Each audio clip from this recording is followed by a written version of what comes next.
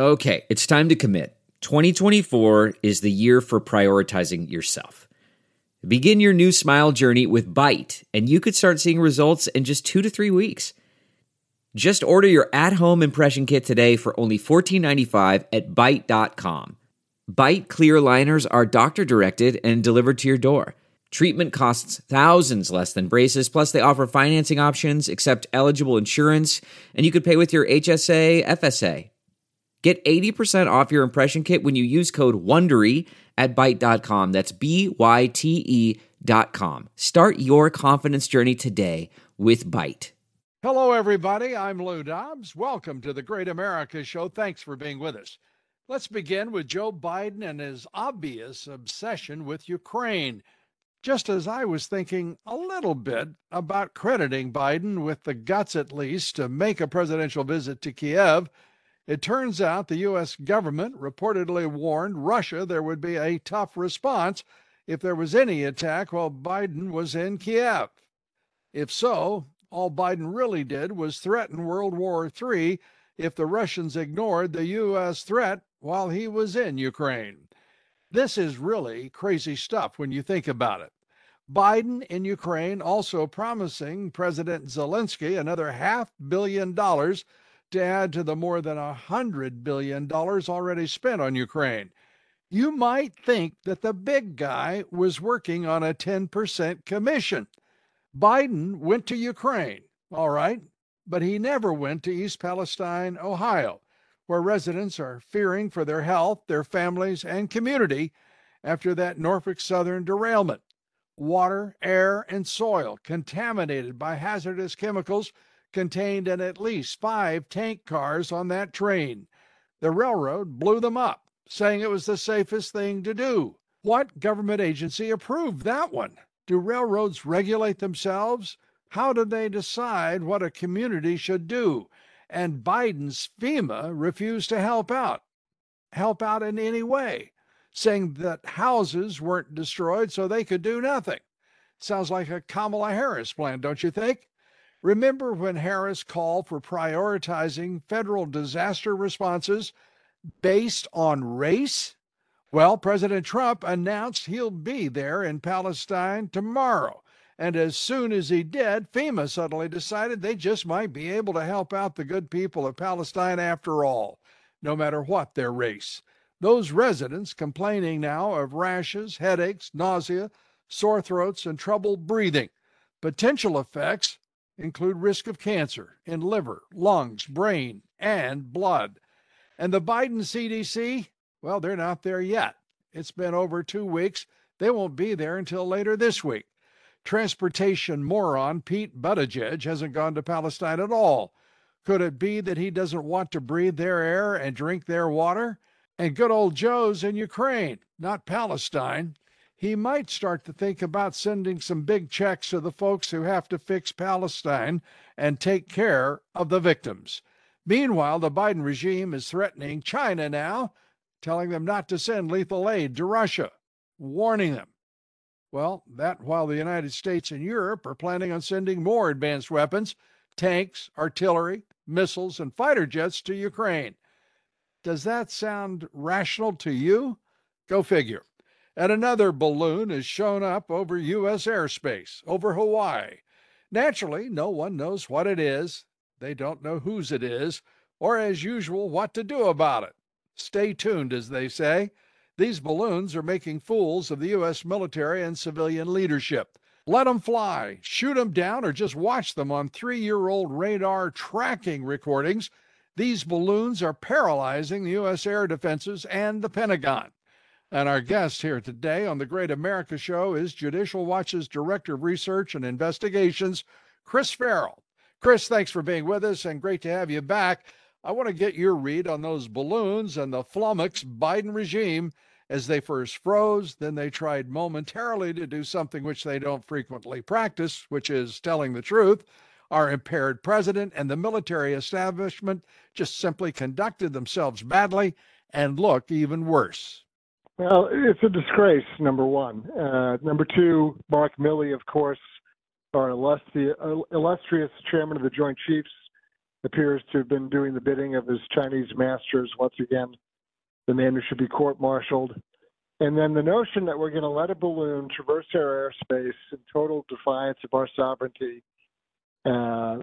and continue to do its collection mission, then transmit all the data back to China and then erase itself and then have the Air Force shoot it down is just insanity. And on the heels of Afghanistan, on the heels of a wide open border, how else is the Biden administration going to neglect or endanger the American public?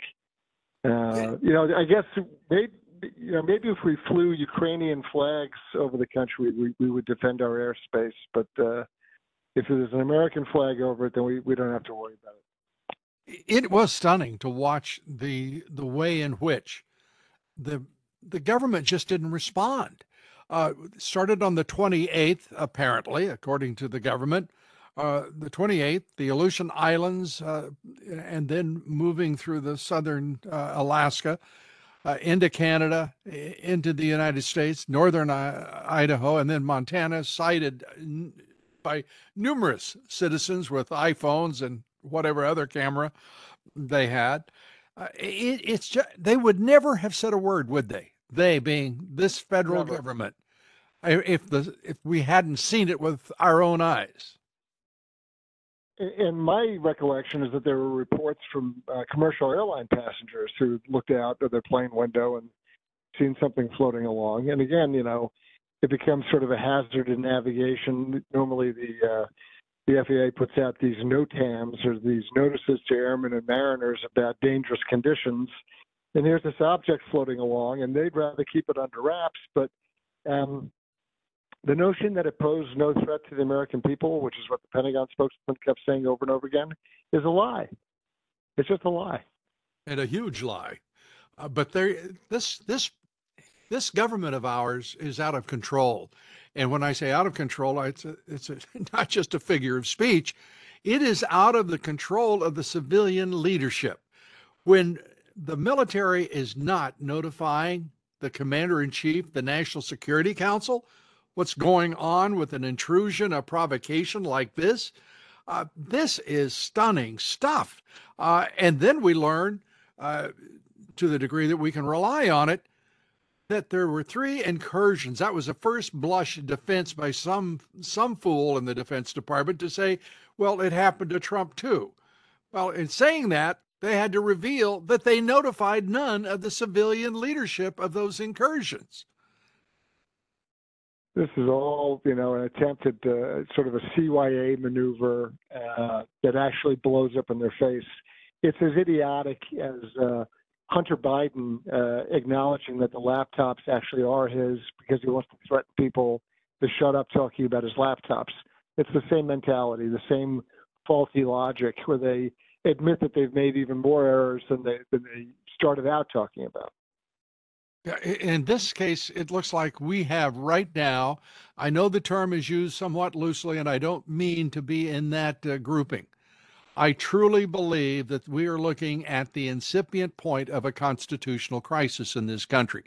We are seeing our tradition of civilian, and by the way, our constitutional relationship between civilian leadership and the military breached through 2 administrations by the United States military, its general officers.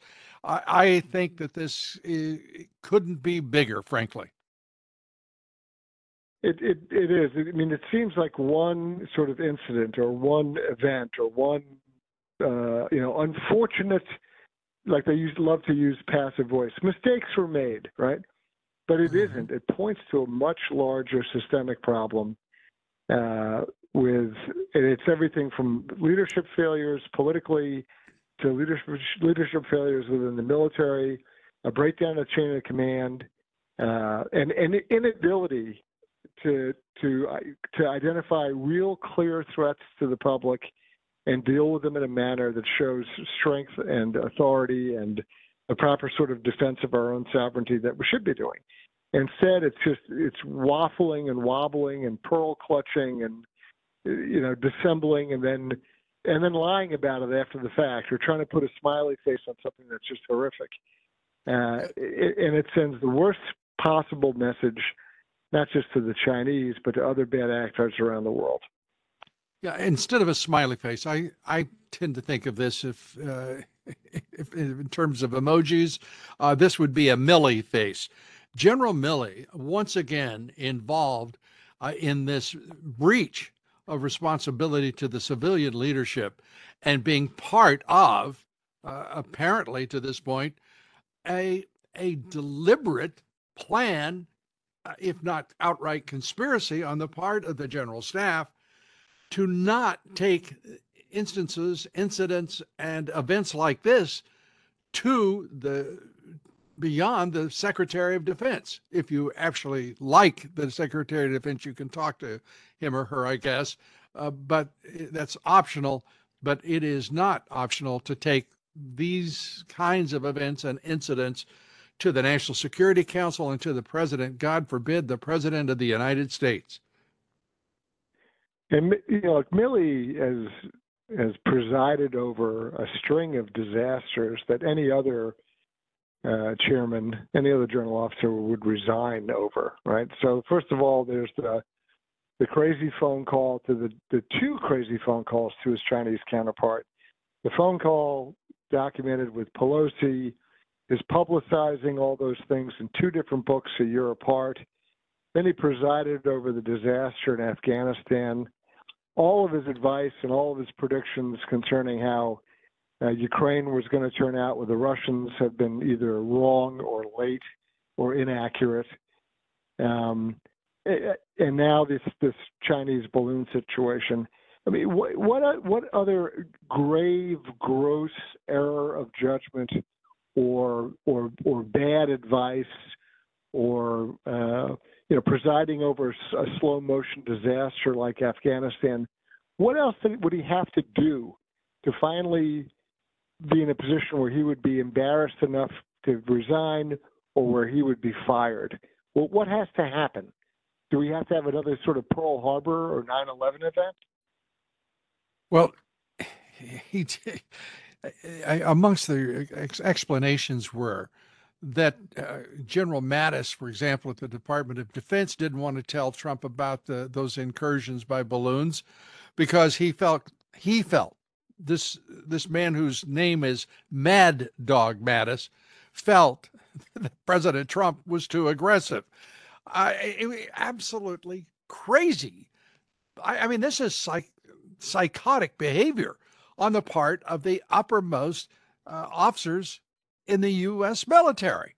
And it goes on, and it's inexplicable why there has been no reaction on the part of the Republican Party, certainly now, and the Democrat Party for that matter, but that's because we know that they're aligned with this deep state interagency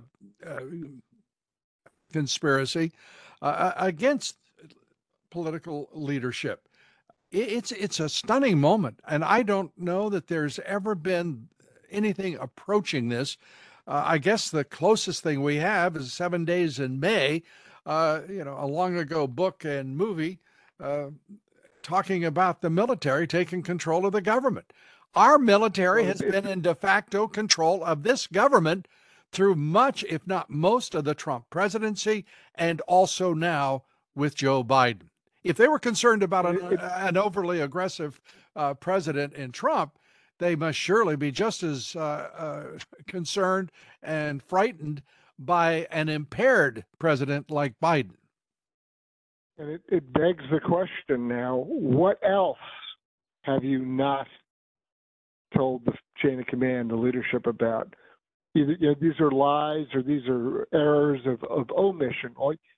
So what else are you not being forthcoming and straight about? What's occurred that hasn't been reported? What have you let get away? What have you, turned a blind eye to or misreported or underreported? Or it undermines the faith and confidence of the American people.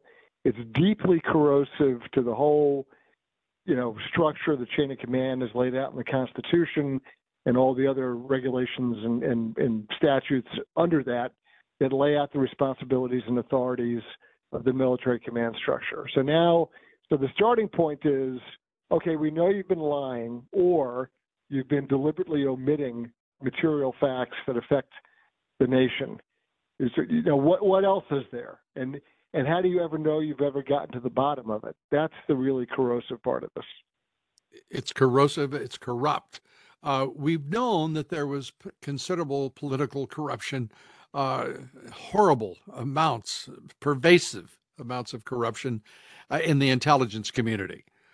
To see that it is also extant in the uppermost regions of the U.S. military is deeply, deeply concerning.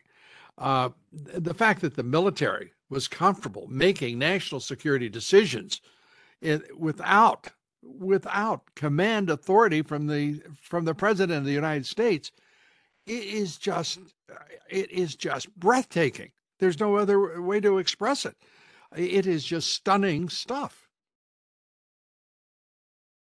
And I don't see anybody, as you've mentioned, either A, calling it out, or B, trying to come up with a solution. I mean, we can sit here and yell about it, and we should, but then somebody, whether it's the House or Senate Armed Services Committee, there has to be some accounting for it. You just can't say, boy, that's bad and crazy. Okay, that's true. All right, so what's the solution? And again, another leadership failure on the part of the Republicans. There's nobody really stepping up and saying, look, this is out of control and this is how we have to fix it.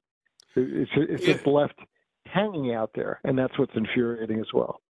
I want to hear from President Trump, who is the leader of the Republican Party. I want to hear from Kevin McCarthy, the Speaker of the House, holding the third most powerful position in government. He has to stand up here and demand answers for the American people, because the vice president isn't doing it, and she would be incoherent if she attempted it. And the president isn't doing it because he is just fine with maintaining his vacation time at his Wilmington, Delaware residence, or in Delaware. Right. I have to say, they have to speak up, and to hear these congressmen and senators go on Sunday shows with their little briefings that they've had from the Defense Department about, yes, this happened in the Trump administration, but no dates, no certain definition of what occurred. And we do know that the president they left that out, didn't they, Chris? They left out that part when they were trying to do what you called CYA.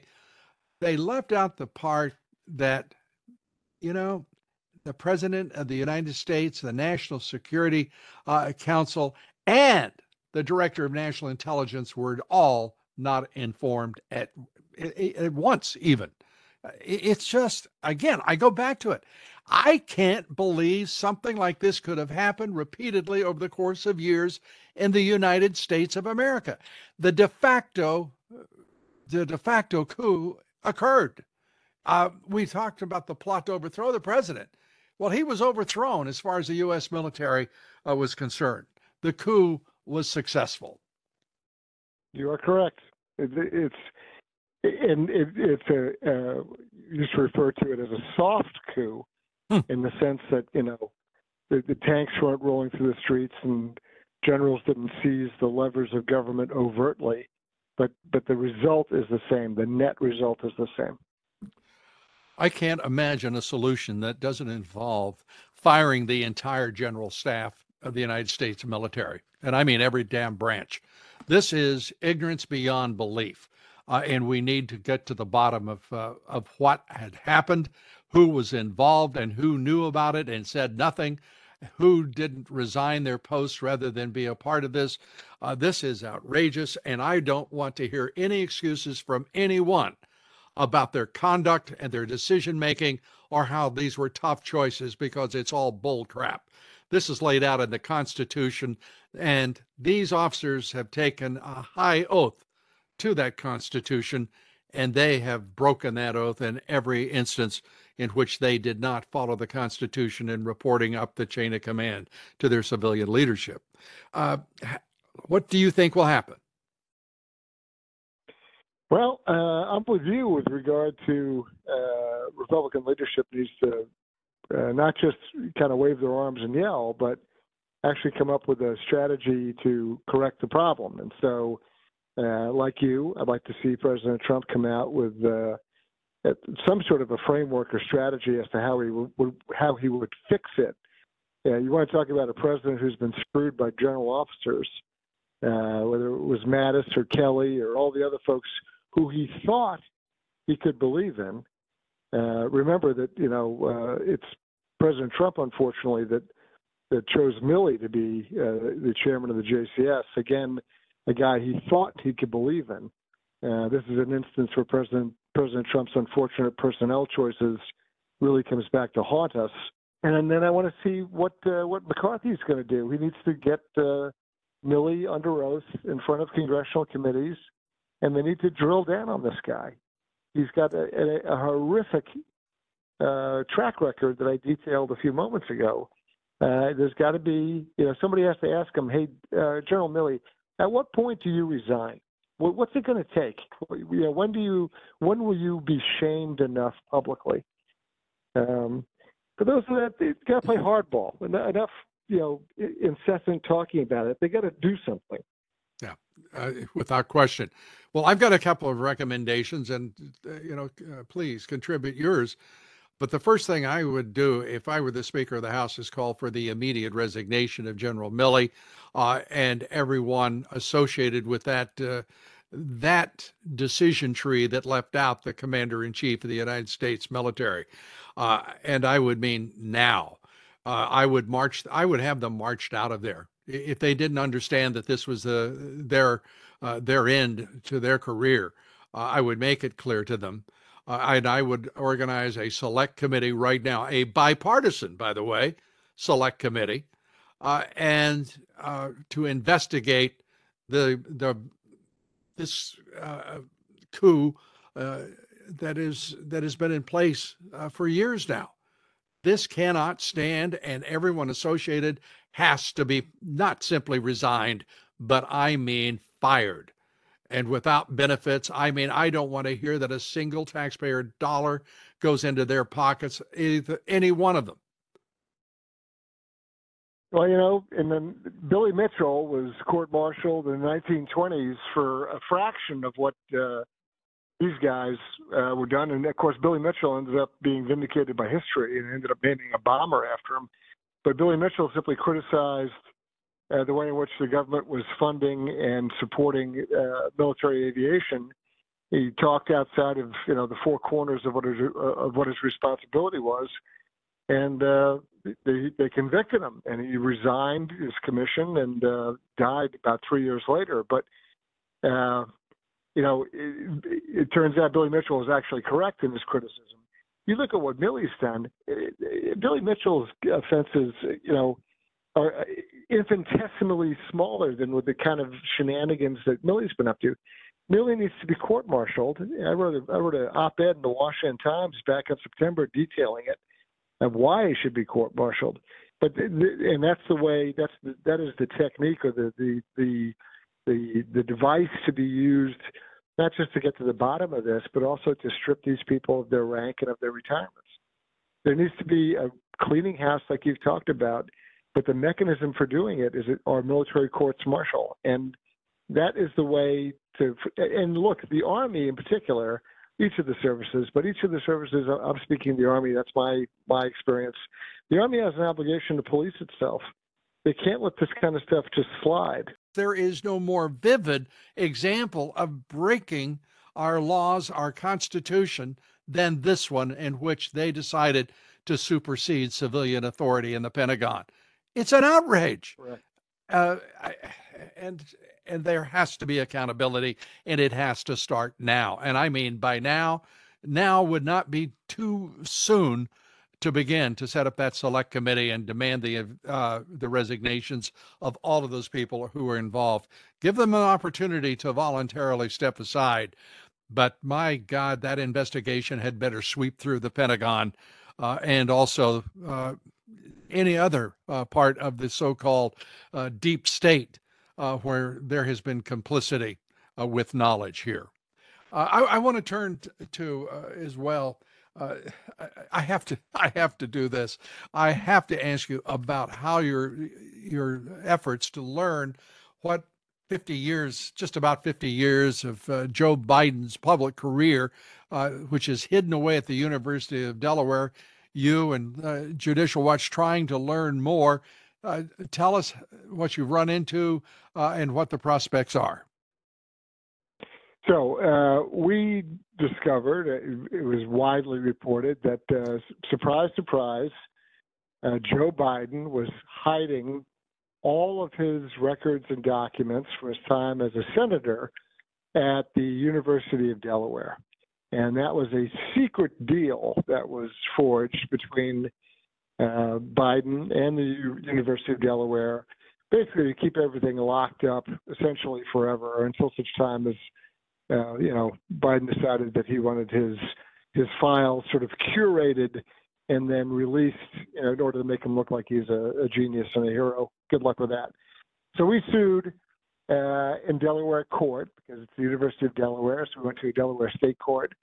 Under the Open Records Act, Delaware has its own open records law because we believe that the American public has a right to Biden's records if he's going to put them all together and he's going to archive them at a public university. Well, let's see what they are.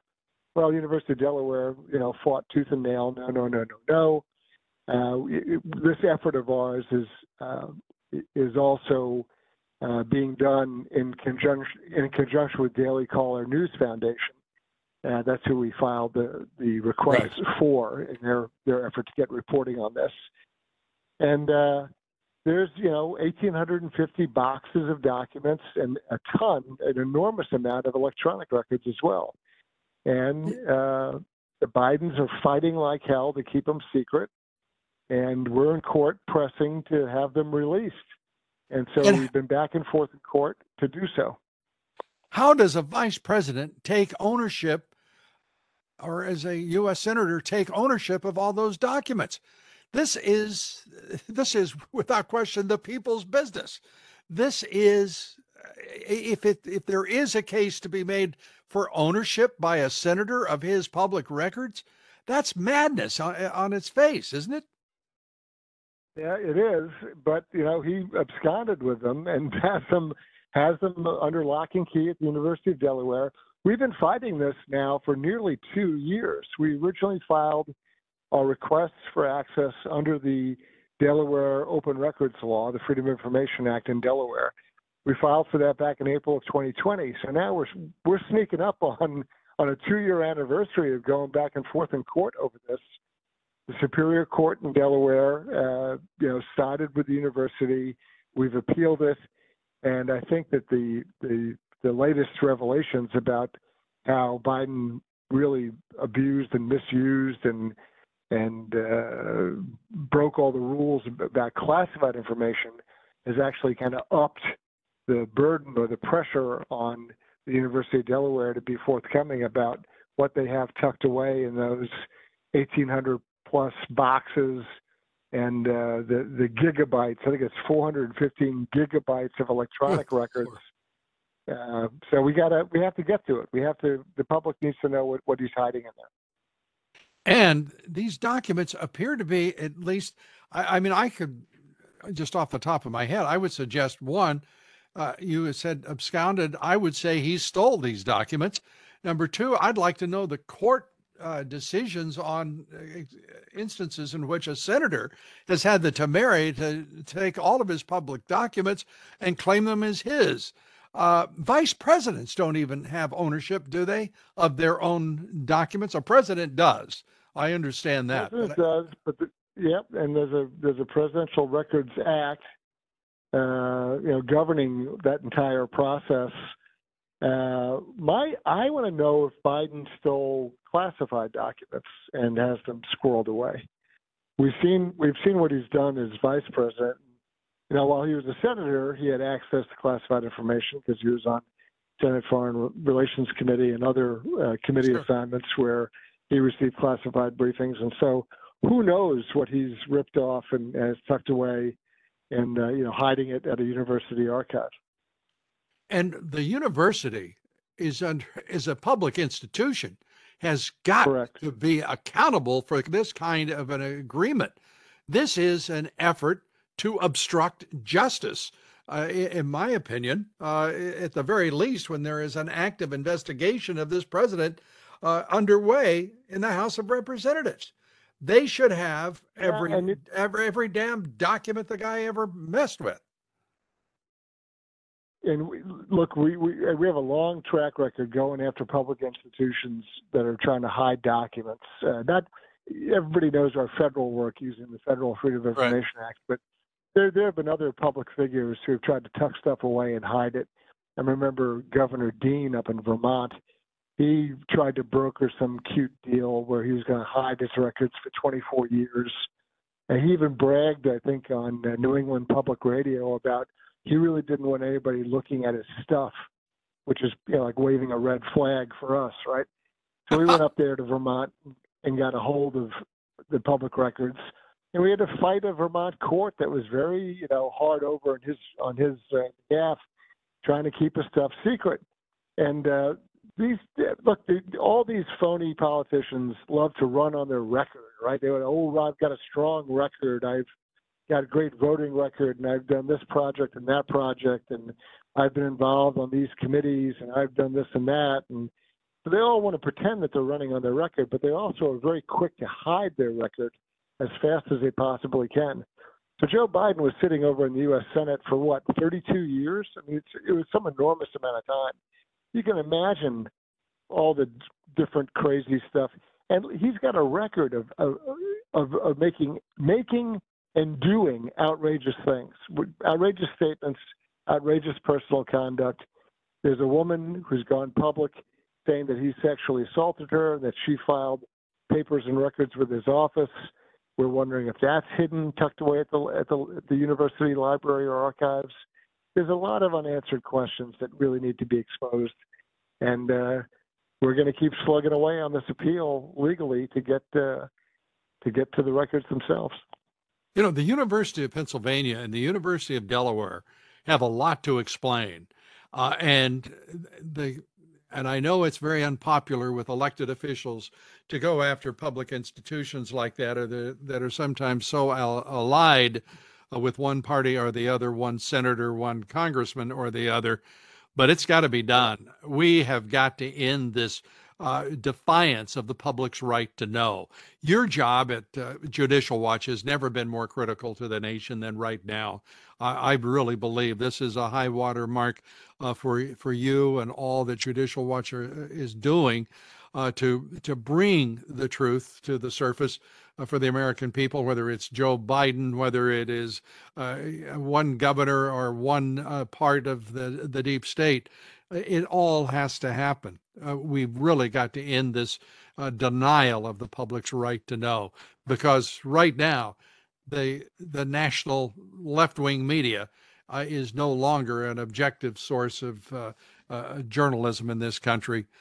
We've got to have Judicial Watch. We've got to have the best of our public servants engaged, reaching into every dark recess to root out what is runaway political corruption in our public institutions, whether they're universities or whether they're governments.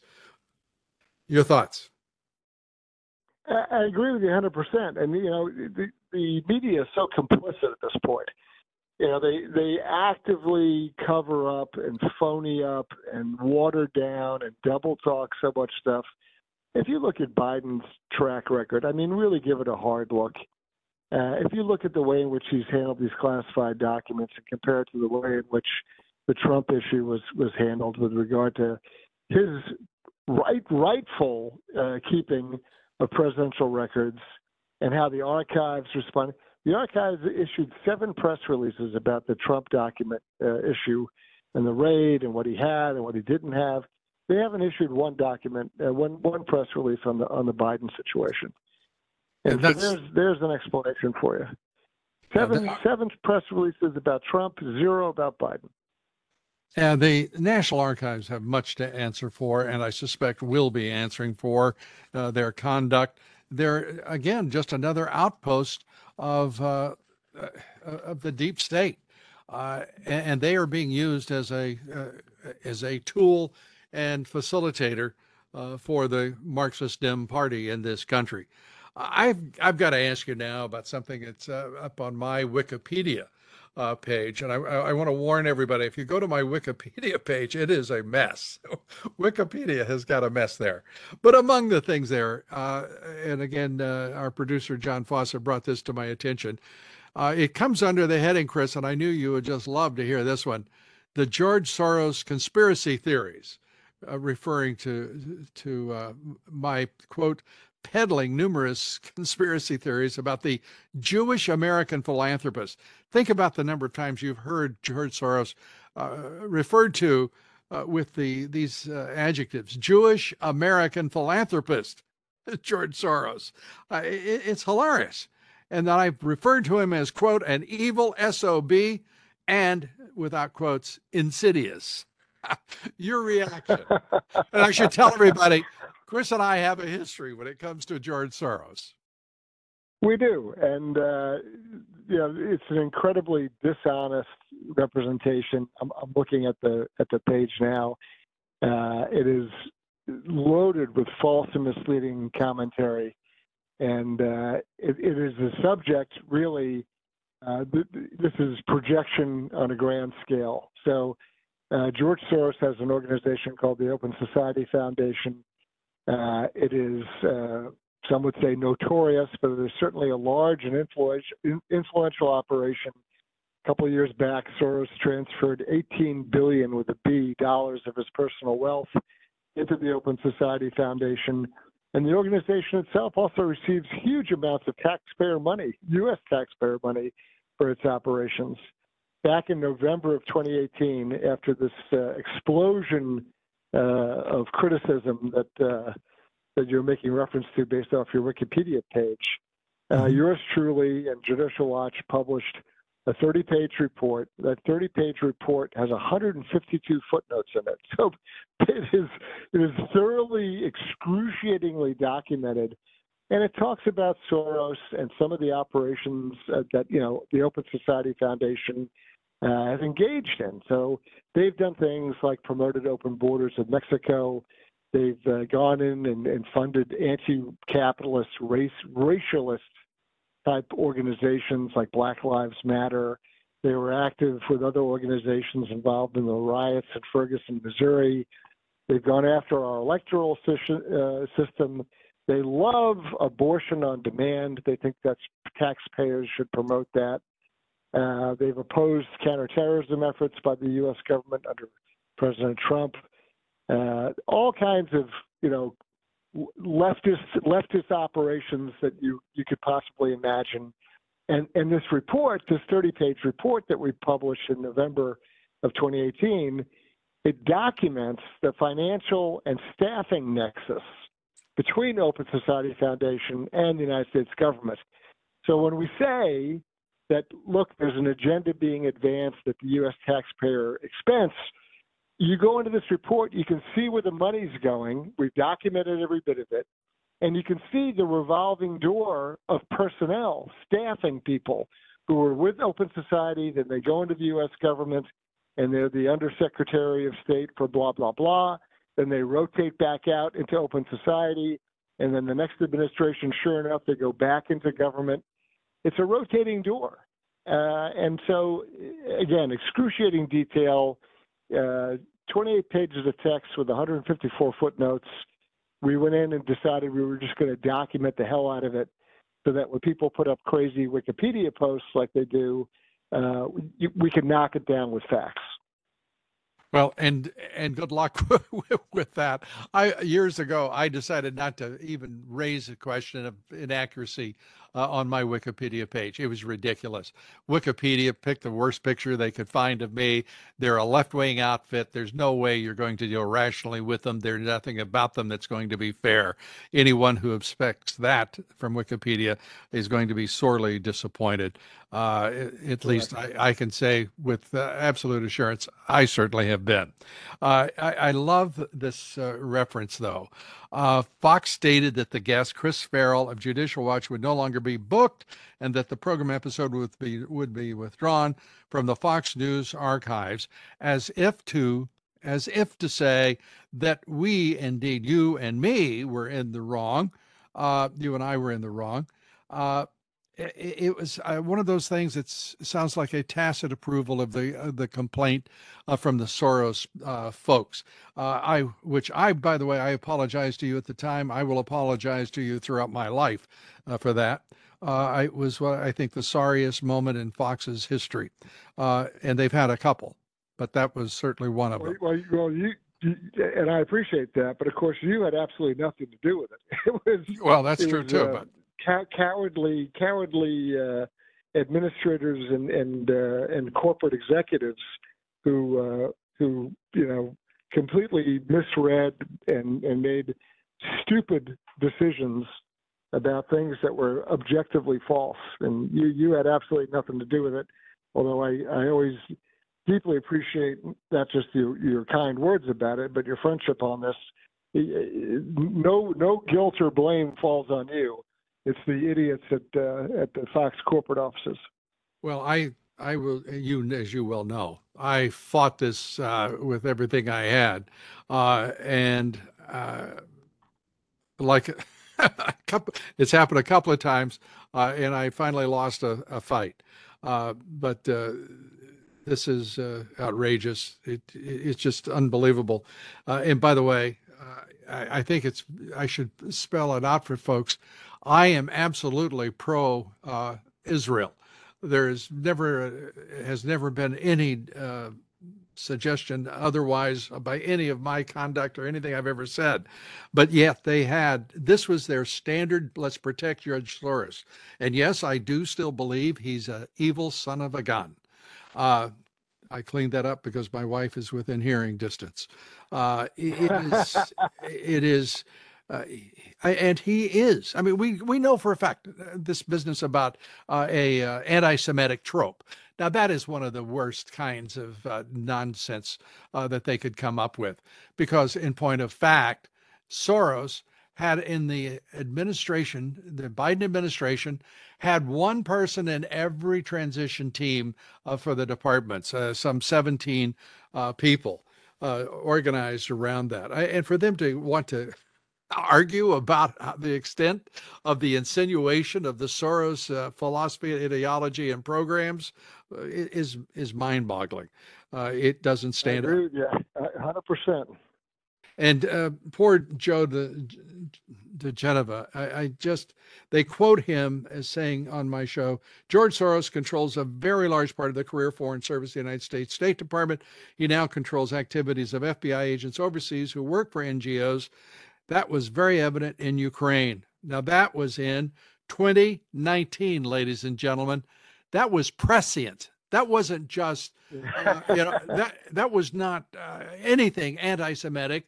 He used George Soros's name. He suggested precisely what were the facts, that Soros supported people were throughout the State Department. And by the way, exactly in particular, in Ukraine. That is exactly correct. Joe said nothing wrong or inaccurate. It's the fact that he said it is what makes them crazy, and that's why they try to smear him. Yeah, absolutely. And of course, by the way, there's a pretty well placed Soros acolyte at the State Department right now. His name is Tony Blinken. He and his parents are very close to the Soros family and organization as well. And by the way, there's a sudden lifting of taboos around George Soros's name. Matt Palumbo, and I mentioned this to him the other day, a bright young author. The book is The Man Behind the Curtain, The Secret Network of George Soros. which I recommend highly to everyone. And he said it this way, that, having done the book, and I said to him, the reality is suddenly we're hearing his name. There is no longer a taboo. I mean, people were in hushed retreat every time they even thought about mentioning his name in national television. I'm talking about powerful networks, powerful news networks. And something's changing here. And I don't know rightly what it is. But suddenly the taboo has been lifted. And I don't know what it is either, but there are people that have insisted on reporting facts, regardless of what the drumbeat from the organized left is, and realize that the Open Society Foundation, has an awful lot of subsidiaries and affiliates and associates, et cetera, who don't necessarily advertise what their connection is. But I mean, it is documentable, and we've done it. And you can show the people, the money, the contacts, the organizations. Most people don't know about what's something called the East-West Management Institute. Well, it's an operation. It's an affiliate of Open Society Foundation. They don't know that the Open Society Foundation engaged in all these projects around the world, trying to influence the outcome of elections. They do. It is an expansive, sophisticated, well-funded operation that has all sorts of contacts, controls, organizations, et cetera, projects around the world. And to say otherwise, I mean, if you said that they didn't, they'd be insulted, right? They'd be upset that they're not being effective and not being productive with their money and their programs. They are very, and the U.S. taxpayer is financing it to the tune of hundreds of millions of dollars a year. So it's your money. Your money's going to support it. Yeah. Your tax dollars and mine going to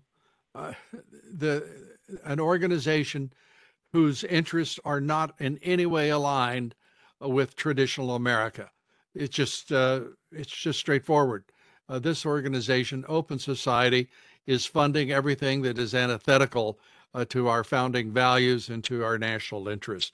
The Soros programs, I want to, obviously go to judicialwatch.org. Where on judicialwatch.org can folks get those Soros reports? The name of the document, if you can just even put a couple of these words in to search for it, you'll find it immediately. It's called the Financial and Staffing Nexus, NEXUS, the Financial and Staffing Nexus between the Open Society Foundations and the U.S. government. If you put in Open Society Foundations, you should find it. If you put in Open Society, Financial, any terms like that, it'll pop up on the Judicial Watch website real fast. You can even just use your favorite search engine, whatever you're using, and put in Financial, Staffing, Open Society Foundations, and bang, you'll get it. And it's excruciatingly detailed. Basically, every sentence of the report has a footnote, and not to our reporting or our opinion pieces, but to outside objective, either the Open Society Foundation website, where it's their own representations of what they're doing, or to websites like usaspending.gov, where it shows the grants that the government's making to Open Society, or to individual persons who have rotated into and out of the government from Open Society. You can look at their personal web pages or their the organization staffing documents and see who these people are and how they've gone into and out of U.S. government, and how the money, your taxpayer dollars, have gone to Open Society programs. So it's very, very detailed. When you read through all of it, I think even though the document's a few years old, I think anybody looking at it would go, holy cow, they would have no idea that so many people and so much money are woven together in this operation. It's remarkable. Again, judicialwatch.org, and look for that. I want to ask you before I turn to you for your concluding remarks. Bill Barr now saying he didn't overstep in the Durham probe of the Mueller-Russiagate investigation. I want a Chris Farrell analysis, if you would, on that. It's just it's stunning, the reversal that Bill Barr has made in just the last few months. Barr is another disgrace. Barr is sort of like he's to the Department of Justice what Milley is to the Department of Defense.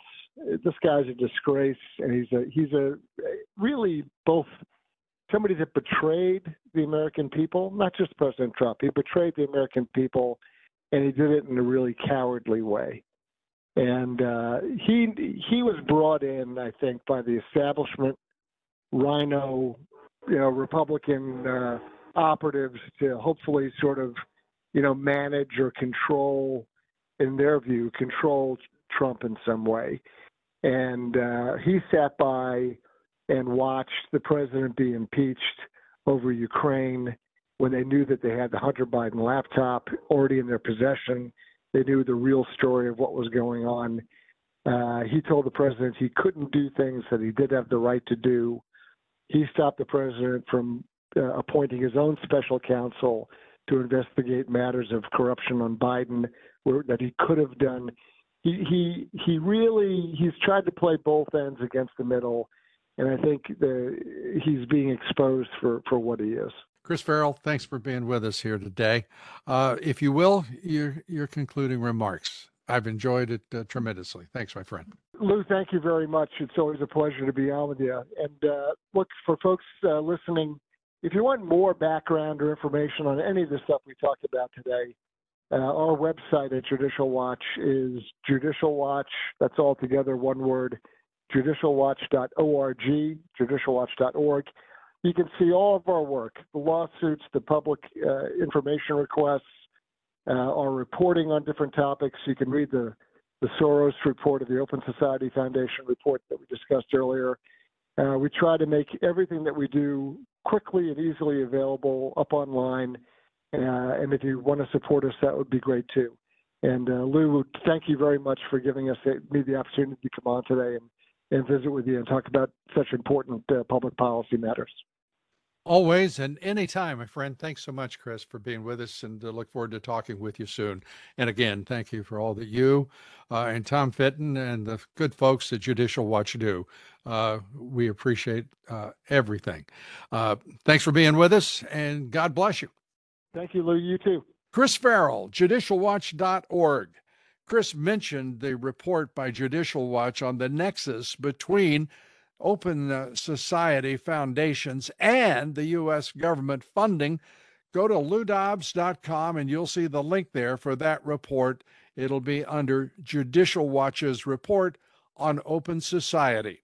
So thanks, everybody, for joining us here today. Tomorrow on the Great America Show, our guest is Congressman Corey Mills, great American. So please be with us for that and much more right here tomorrow. Till then, God bless you, and God bless America. Look around. You can find cars like these on AutoTrader. New cars, used cars, electric cars, maybe even flying cars. Okay, no flying cars, but as soon as they get invented, they'll be on AutoTrader. Just you wait. AutoTrader.